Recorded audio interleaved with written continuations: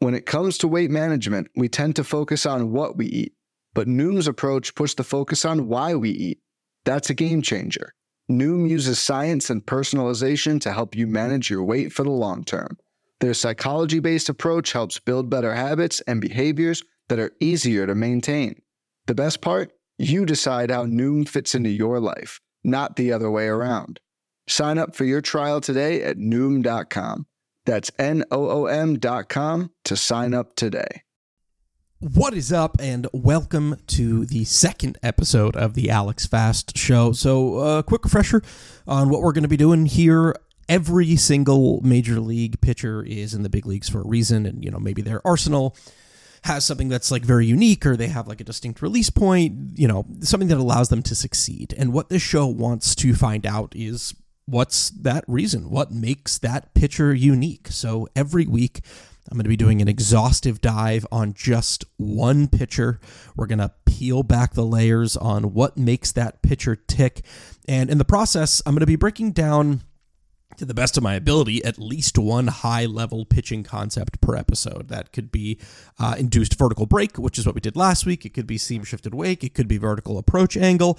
And like I said, it's going to be the best of my ability, right? The whole point of this podcast is I'm learning about pitching every day, and I want to learn with you. There are things that maybe I get right and things that maybe I don't get right, but the whole point is to have conversations about pitching, about what makes pitching, and hopefully we can all learn about this stuff together.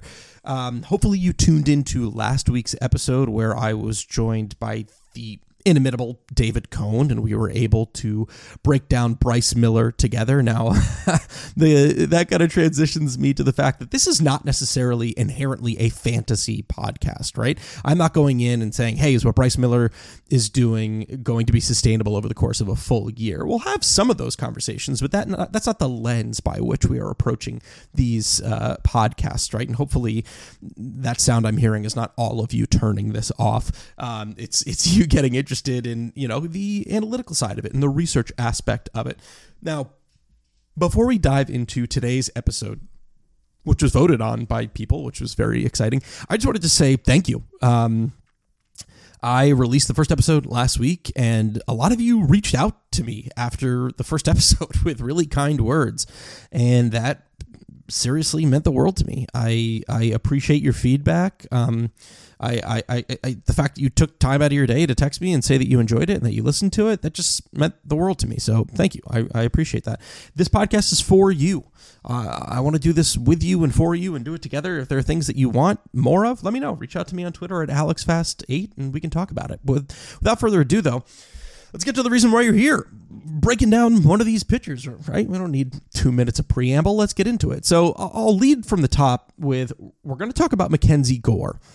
There was a Twitter poll before this, and it was, are we going to talk about Gore or Tyler Wells? Gore barely beat out Tyler Wells, which kind of stunk because I already had so much research on Tyler Wells. But man, the more I dug into MacKenzie Gore, the more interesting it got. Love it. He's a prime example of kind of what I'm talking about, about how pitchers are super unique, right? And then today's concept that we're going to break down is kind of a twofold. It's perceived and effective velocity, okay? So overall, it's no secret, right, that the Nationals in and of themselves haven't necessarily been able to develop pitching, right, whether internally or whether they acquire pitching prospects, right? Can't even recall, aside from Steven Strasburg, who like maybe their last prospect who really kind of panned out was overall. Now I can't definitively say here and say, okay, well, it's all their fault. Maybe I can, but there's just so many levels of nuance and detail about pitching development. There's so many layers that you have to go through between the minors and the majors. And so it's difficult to definitively say, but I think we can agree that the Nationals are probably not the organization you think about when you're coming to developing pitching. So it was interesting when the Padres traded MacKenzie Gore over to Washington, because we didn't know what we were necessarily going to get. Last year, we saw a relatively significant sample to Gore as a starter in San Diego. In his 13 starts, right, we're not looking at total appearances, just starts, he put up a 4.08 ERA with a 3.83 FIP, 24% K rate, and an 11% walk rate. The whip was really poor, around 1.42. And in terms of usage, we saw him go to the heater about 60% of the time, and then mixing in kind of a smattering of curveballs and sliders about 15 to 20% of the time, with a handful of changeups tossed in every once in a while. So just like we started last week, I want to start with MacKenzie Gore's four-seamer. Now, there is no theme here, now that I kind of say it, but it is kind of funny that we're now doing back-to-back guys who go to that four-seam a lot, right? Bryce Miller goes to that four-seamer a lot. MacKenzie Gore goes to the four-seamer 61% of the time, which according to the pitcher list player pages, which everyone should be using, is in the 97th percentile. So he's made some gains in velocity as he's sitting about 95 when he was actually sitting about 94 last year. But I want to look at some of the more raw properties of this four-seamer to start for MacKenzie Gore. So in 2022, MacKenzie Gore's four-seamer had about 17 inches of vert or carry or hop, right? So remember last week we talked about induced vertical break, and anytime I'm really going to be talking about vert or saying a measurement, it's going to be induced vertical break, and that's kind of the raw numbers without gravity included. You can check out the last episode for kind of a more in-depth dive on what that means. But really all you need to know is that like the higher the number, the more rise or vert that pitch is going to get. 17 isn't necessarily, knocking anyone out of the park. I think like the highest are like 19, right? But 17 isn't bad overall. He had a -5 inches of horizontal break to the pitch, had a 96% spin efficiency, and an observed tilt or spin axis of around 1130, and I'll break down spin axis in an upcoming episode. It had about a 4.8 vertical approach angle, 1.9 horizontal approach angle, and a 6.91 feet of extension. Alex, why do I care? You just threw like all of these numbers at me. What am I supposed to do with these numbers? I promise they will tie together to something. So let's look at MacKenzie Gore's 2023 four-seamer, right? The same amount of vert. Okay, so he's getting about 17 inches of vert, so nothing has really changed the amount of carry that he's getting on the pitch. The horizontal break on the pitch has increased about an inch. So it was 5.1 last year, -5.1, and it's about -4.1 this year. What does that mean? That means that he's getting more cut on the four-seamer than last year. The tilt is relatively the same. So he's able to kind of shoot He's able to get the same amount of carry on the pitch. But the reason I brought up the extension, right? I said he's got about 6.91 feet of extension. He's really increased the extension on the pitch. And as a result of that increased extension, his effective velocity on the pitch has nearly shot up a full tick from 95 to 96. So before we break down effective velocity and the whole big thing there, let's kind of recap that real quick. So getting the same amount of tilt, gaining about a mile per hour in velocity, and then gaining more extension and getting more effective velocity as a result. So the jump in effective velocity has allowed him to go from the 18th highest effective four-seam velocity to the 6th highest effective four-seam velocity. That's with a minimum of 500 thrown. Okay. So what is effective velocity and what is perceived velocity, and is there a difference, and how come I see different versions of effective velocity? Okay. I talked a little bit last week about a theme that's sort of common in the baseball analytics world from my perspective, where there's a lack of consistency in how we refer to terms, right? Effective velocity and perceived velocity sound like they might as well be the exact same thing, but not only are they different, I actually know of two websites that use like effective velocity differently in what they're referencing, which can be very maddening when you are trying to learn the language of pitching, right? So let's start with effective velocity as theory. Okay, the theory of effective velocity. So this is a theory created by Perry Husband, and it's widely accepted to be true, putting an asterisk there, okay? There's a great piece on Driveline. It breaks it down a bit more exhaustively if you'd like to read in regard to pitch sequencing and how this pertains to pitch sequencing. I also want to read a quote right now from Jason Turbo's piece on SB Nation a few years back about this. It hinges on response time, he says. Husband's model is based on the arc of hitters' swings and the understanding that bats must move further to reach pitches on the inner part of the plate than on the outside edge. Put another way, a batter can hit an outside fastball as it crosses the plate, but to make solid contact with an inside fastball, he must reach it much sooner, up to 2 feet in front of the plate, which requires the hitter to move the bat a greater distance in less time. With this detail in mind, it makes sense to build an approach based not on a pitcher's radar speed, but how quickly the man standing in the batter's box can react to it. Okay, so that's the quote from Jason Turbo's piece. What is it? Essentially, effective velocity says that 2 pitches thrown at the same velocity but in different locations will be perceived differently by a hitter. Imagine you're a pitcher, okay? You're standing on the pitcher's mound. You're looking at a right-handed hitter in the box. Now imagine that white strike zone that you usually see on TV broadcasts, okay? Again, you're the pitcher looking at a right-handed hitter. You draw a diagonal line from the top left-hand corner of the strike zone down to the bottom right-hand corner of the strike zone. A pitch in the top right quadrant, so up and in to a righty, will in theory be perceived as faster than a pitch in the lower left-hand quadrant, right? And as you work your way down the diagonal and get further down the strike zone, the lower the perceived velocity is going to be. Now, as the Driveline article hints at, this is a really interesting concept when pitch sequencing comes into account, because let's say you have a fastball that sits 95. It'll sit 97, according to this theory, if you're throwing it up and in, and it'll sit 94 when you're throwing it down and away. How does a changeup play off of that? How does a slider pay off of that, right? The other concept, well, actually, before I get to the other concept, I want to note, too, that Driveline kind of reaches a conclusion that it doesn't necessarily believe that this is definitively true. The piece says, quote, "We find that although effective velocities theory is rooted in interesting theoretical concepts that have influenced the game positively, the verifiable aspects of effective velocity are not supported by more rigorous statistical analysis at the MLB level." So they're saying, not necessarily if this is definitively true.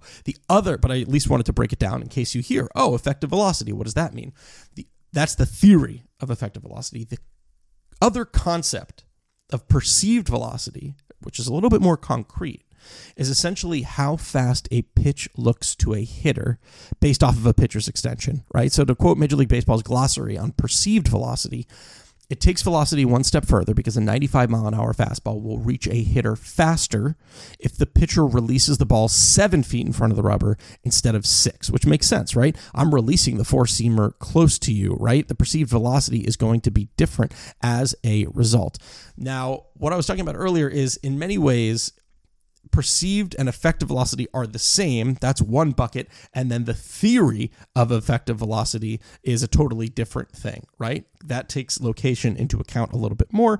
But it's okay to say the effective velocity and use it interchangeably with perceived velocity. At least that's how you're probably going to see it displayed. Let's go back to MacKenzie Gore now that we've broken down this concept. Like I said, he increased his extension, and as a result, the perceived velocity of his four-seamer shot up and is now close to I think, top 10. And depending on what website you're looking at, is either faster or as close to as fast as Spencer Strider's, though, right? So big positive step forward when it comes to that four-seam velocity. Here's what sort of stinks about it, though, the location, okay? When you have the perceived velocity that MacKenzie Gore has, in my opinion, you probably want to be elevating your pitches a little bit more. And even though he doesn't necessarily get elite carry, he gets enough and has a good enough velocity that he could be having success doing that. If we're looking at the theory of perceived velocity, as we just talked about, effective velocity.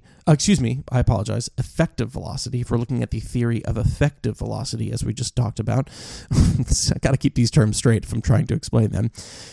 Effective velocity would say, well, if he has a 95-mile-an-hour pitch and that's a 96 because of extension, if he goes up and in, that's going to look 97, 98, right? According to that theory. He's not doing that at the moment. MacKenzie Gore is not elevating that four-seamer. According to Pitcher List, Gore elevated his four-seamer about 47% of the time, which is 29th percentile in baseball. When Gore does elevate that four-seamer, he's got a 209 WOBA and a 16% swinging strike rate on the pitch. When he doesn't elevate that four-seamer, it's a 516 WOBA with a 7% swinging strike rate. And it's not the smallest sample size in the world. It's still, want to see more data, but that at least indicates that you should probably be elevating a little bit more. Now, that's, of course, easier said than done. Like, you can't just go to a pitcher and say, hey, elevate your four-seamer. It's not often that easy for them, but Gore discusses in a very fantastic piece by Eno Saris that just came out, the command is something he seems to be working to figure out. As he says, quote, baseball is hard. Your pitchers can be doing everything they need to be doing and you can get lit up. If I can just figure out how to command it all, I'll be all right. And I firmly believe that, right? Now, with that said, this podcast might as well be called the exception to the rule. And maybe it should be. Nick wanted me to call it the Alex Fast Show. But the exception to the rule is maybe what I would have called it, because every piece of pitching I find, there's a rule and there's an exception to the rule. The rule in this case is throw your four-seamer up. The exception to the rule is Shane Bieber, who, before we were worried about his velocity, didn't elevate his four-seamer because he wanted to set up his curveball and he had a lot of success. Kevin Gausman doesn't necessarily elevate his four-seamer, throws a lot over the heart of the plate because it sets up his splitter. Even Clayton Kershaw, who we're going to talk about a lot moving forward, doesn't do it that much. He doesn't elevate his four-seamer a lot. It sets up his slider and curveball super well. We talked about earlier the increased cut that MacKenzie Gore has shown on his four-seamer too. And I know that Nick often doesn't really like when righties showcase more cut on their four-seamer, but I asked Nick about lefties. What was his thought when lefties show more cut on their four-seamer? And he said, no, because jamming right-handed hitters is a bigger deal than jamming lefties for right-handed pitchers. So he doesn't mind it as much, still not ideal, but it can work more in a lefty's favor if they jam a right-handed hitter. It's worth noting as well that Gore's four-seam performance has actually slightly improved from what we saw last year, especially when it comes to right-handed hitters. The hard contact has dropped down to a bit better than league average. The WOBA is still hovering around league average, but it's improved. We already discussed that he's getting a bit more swings and misses on the pitch. He's getting a lot more weak contact on the pitch with a lot more, actually a bit more ground balls, more lazy fly balls, a lot more infield fly balls, which is really good. The problem is just unable to do it consistently, right? The other problem is definitely a small sample size issue, but also very jarring that when it comes to left-handed hitters against MacKenzie Gore, it is very ugly when it comes to that four-seamer. So MacKenzie Gore's four-seamer against left-handed hitters has a 578 WOBA, a 517 average, and a 50% home run to fly ball ratio, but it also has a 700 BABIP. He's still getting some swings and misses, and like I said, it's a small sample size of like 20 batted balls, but it looks like Gore might need to find a different combination to throw to left-handed hitters, because while that regression is certainly coming for him, positive regression, I wonder if teams are just going to stack lefties against him and see how long before that positive regression takes. I was having another conversation with Eno about MacKenzie Gore, and it looks like there are some interesting comps here about Gore when it comes to that four-seamer and the foundation of MacKenzie Gore's arsenal. Drew Smyly comes to mind. His sinker isn't too far off in terms of movement profile. Neither is Blake Snell's or even Clayton Kershaw's. And as Eno mentions in that article about Gore, his profile sets up nicely to be like Kershaw's in a way, and there are actually a shocking amount of similarities between the two pitchers. And in order to explore the biggest difference, though, because MacKenzie Gore is not Clayton Kershaw, we need to move to that pitch that Gore throws the second most, which is the curveball. And yes, we just spent, 12 minutes talking about MacKenzie Gore's four-seamer, but this is what I promised, right? I said it's an exhaustive breakdown, and I'm not lying. So let's talk about MacKenzie Gore's curveball right after this break. Fads come and go, and nowhere more than in the world of weight loss. That's why Noom has created weight management programs that are made to last. Noom uses science and personalization so you can manage your weight for the long term. Their psychology-based approach helps you build better habits and behaviors that are easier to maintain. And they help you understand the science behind your eating choices and why you have those cravings. Noom's personalized courses are easy to follow and will help grow your confidence with tools you can put into practice on day one. The best part? You decide how Noom fits into your life, not the other way around.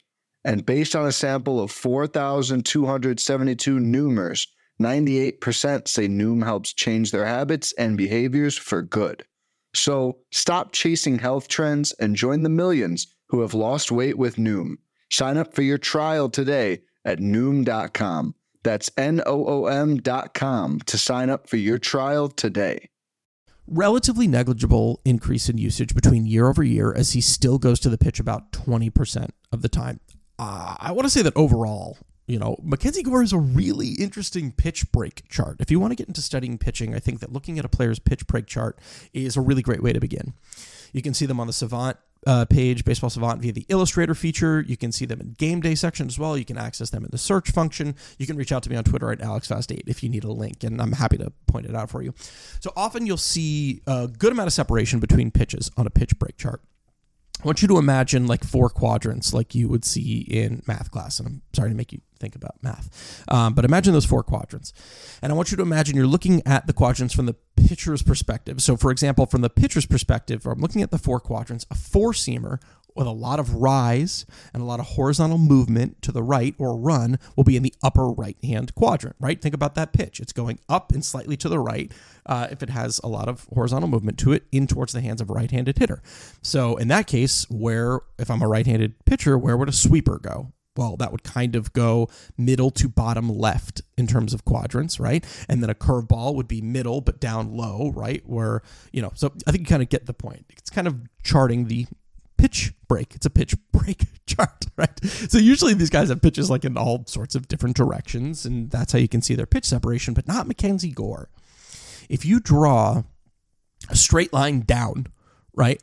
Literally, if you're just looking actually at the vertical axis at 0-0, you'd hit a majority of MacKenzie Gore's pitches.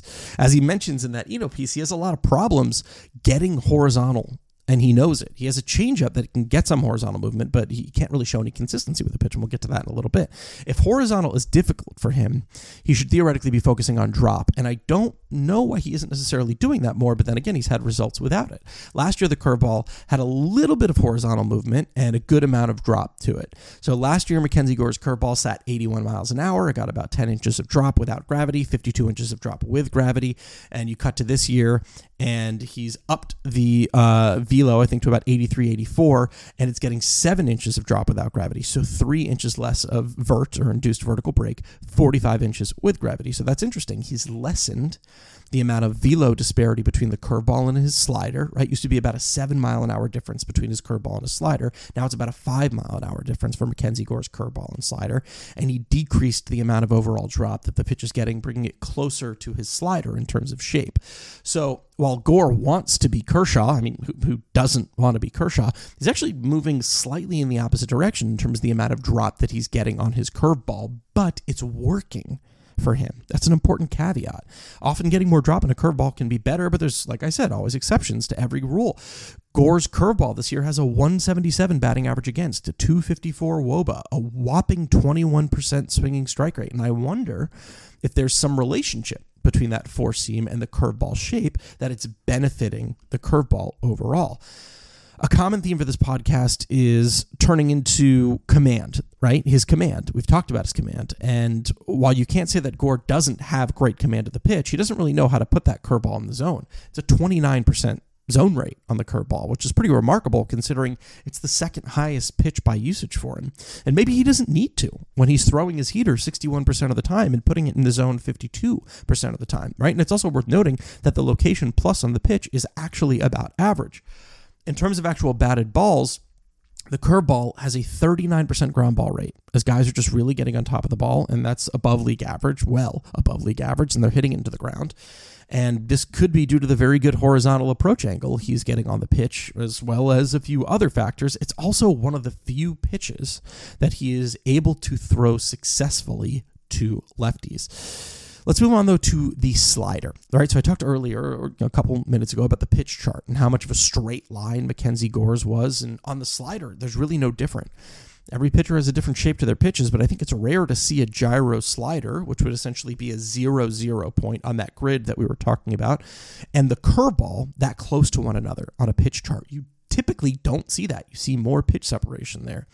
Now, especially when you consider how much success the slider is having, despite the lack of real pitch separation, that's kind of shocking. The slider is also getting a fantastic 20% swinging strike rate, a 281 WOBA overall, a 27% hard contact. Isn't ideal, but it's sufficient. It's a very good out pitch for him, especially to righties. As is true with the 4-seamer, though, MacKenzie Gore's slider is really not a good pitch for him against lefties, which is really surprising to me, right? Gore is giving up a 348 WOBA on his slider to left-handed hitters in a very small sample size. That's like, I think, like top 5 or 6 of looking at lefty or same-handed sliders, right? He's still getting a good amount of whiffs with the pitch, but there it is again. He's having trouble commanding the pitch, often missing middle with it, and it gets punished by left-handed hitters.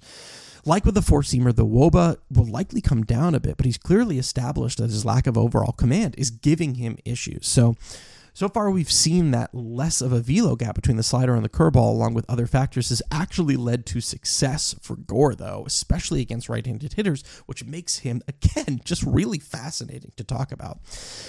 I mentioned that changeup. There's a chance for it, right? And I understand why he's thrown a few, because it's had the most success moving horizontally for him. It kind of sticks out on the movement profile.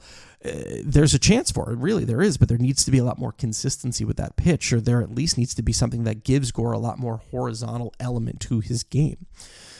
With that said, though, again, another exception to the rule. There's a path for him to have success like this. It's not uncommon for guys to do that. I mean, that's what Tyler Glasnow would ostensibly do, is have success going north and south like that. I also wonder, too, if the horizontal aspect of his game, right, if his pure north-south makes batters more used to it, and Gore becomes a bit more of an outlier in that sense, right? And I know you might be looking, too, at his, the break on his curveball and his slider and think, how is he talking about it that he's like a north-south pitcher? But really, if you look at the plane of his pitches in his break chart, that's very telling of something, right? But yeah, to return to that point, guys are so used to seeing the horizontal movement of a sweeper, right? And there's going to be a pendulum swing, I believe, which I think, Chris Langan talked about with on his podcast on The Athletic a couple of months ago, about as you see more sweepers, the league average sweepers start to look better, right? And in terms of MacKenzie Gore, I do wonder if guys are so used to seeing sliders and heavy sweepers and all that kind of movement that when they come to Gore, they're like, this is different. This is different than what I've seen. Lefties doesn't really seem to matter because they're hitting him hard. What stinks, though, is I don't know how well the Nats as an organization are going to be able to improve him. I don't think his improvements can necessarily be credited to the Nats as much as Gore putting in his own work, as in my conversations with people, the Nats aren't necessarily an organization synonymous with pitching development overall, but he has made positive strides so far. So, what's the TLDR here? Like, I just listened to this entire episode. What are some of the takeaways that I can take about MacKenzie Gore? MacKenzie Gore made significant strides with that four-seamer by increasing his extension and making the perceived or effective velocity on the pitch top 10 in baseball. His inability to successfully locate the pitch at the top of the zone may be hindering his ability to have consistent success with that pitch.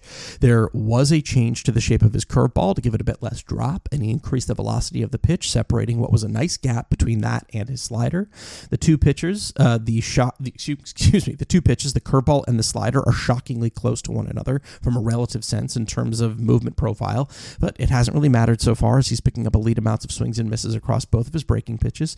The command is going to be a problem for him. It's not an easy thing to necessarily fix. He's acknowledged it himself, and as a result of that command, we see inconsistency in terms of curveball location and a really infrequent changeup. We know that the splits are problematic for him, and teams may continue to stack lefties against him to see what happens first, positive regression, or just to see if they're going to continue hammering on his pitches from the left side of the plate. And Gore moves a lot north to south with not a lot of east to west, but that doesn't necessarily mean he can't have success doing what he's doing. So there you have it. My exhaustive breakdown of MacKenzie Gore. I am sure there is more, but you've already listened to me for 25 minutes talk about this one pitcher. I hope it was enjoyable. We also broke down perceived and effective velocity, as well as the theory of effective velocities, something interesting to think about. Join me next week as we are going to look to break down Bobby Miller with Eno Saris, who's going to join us. But until then, I'm Alex Fast, and I'll talk to you guys next week.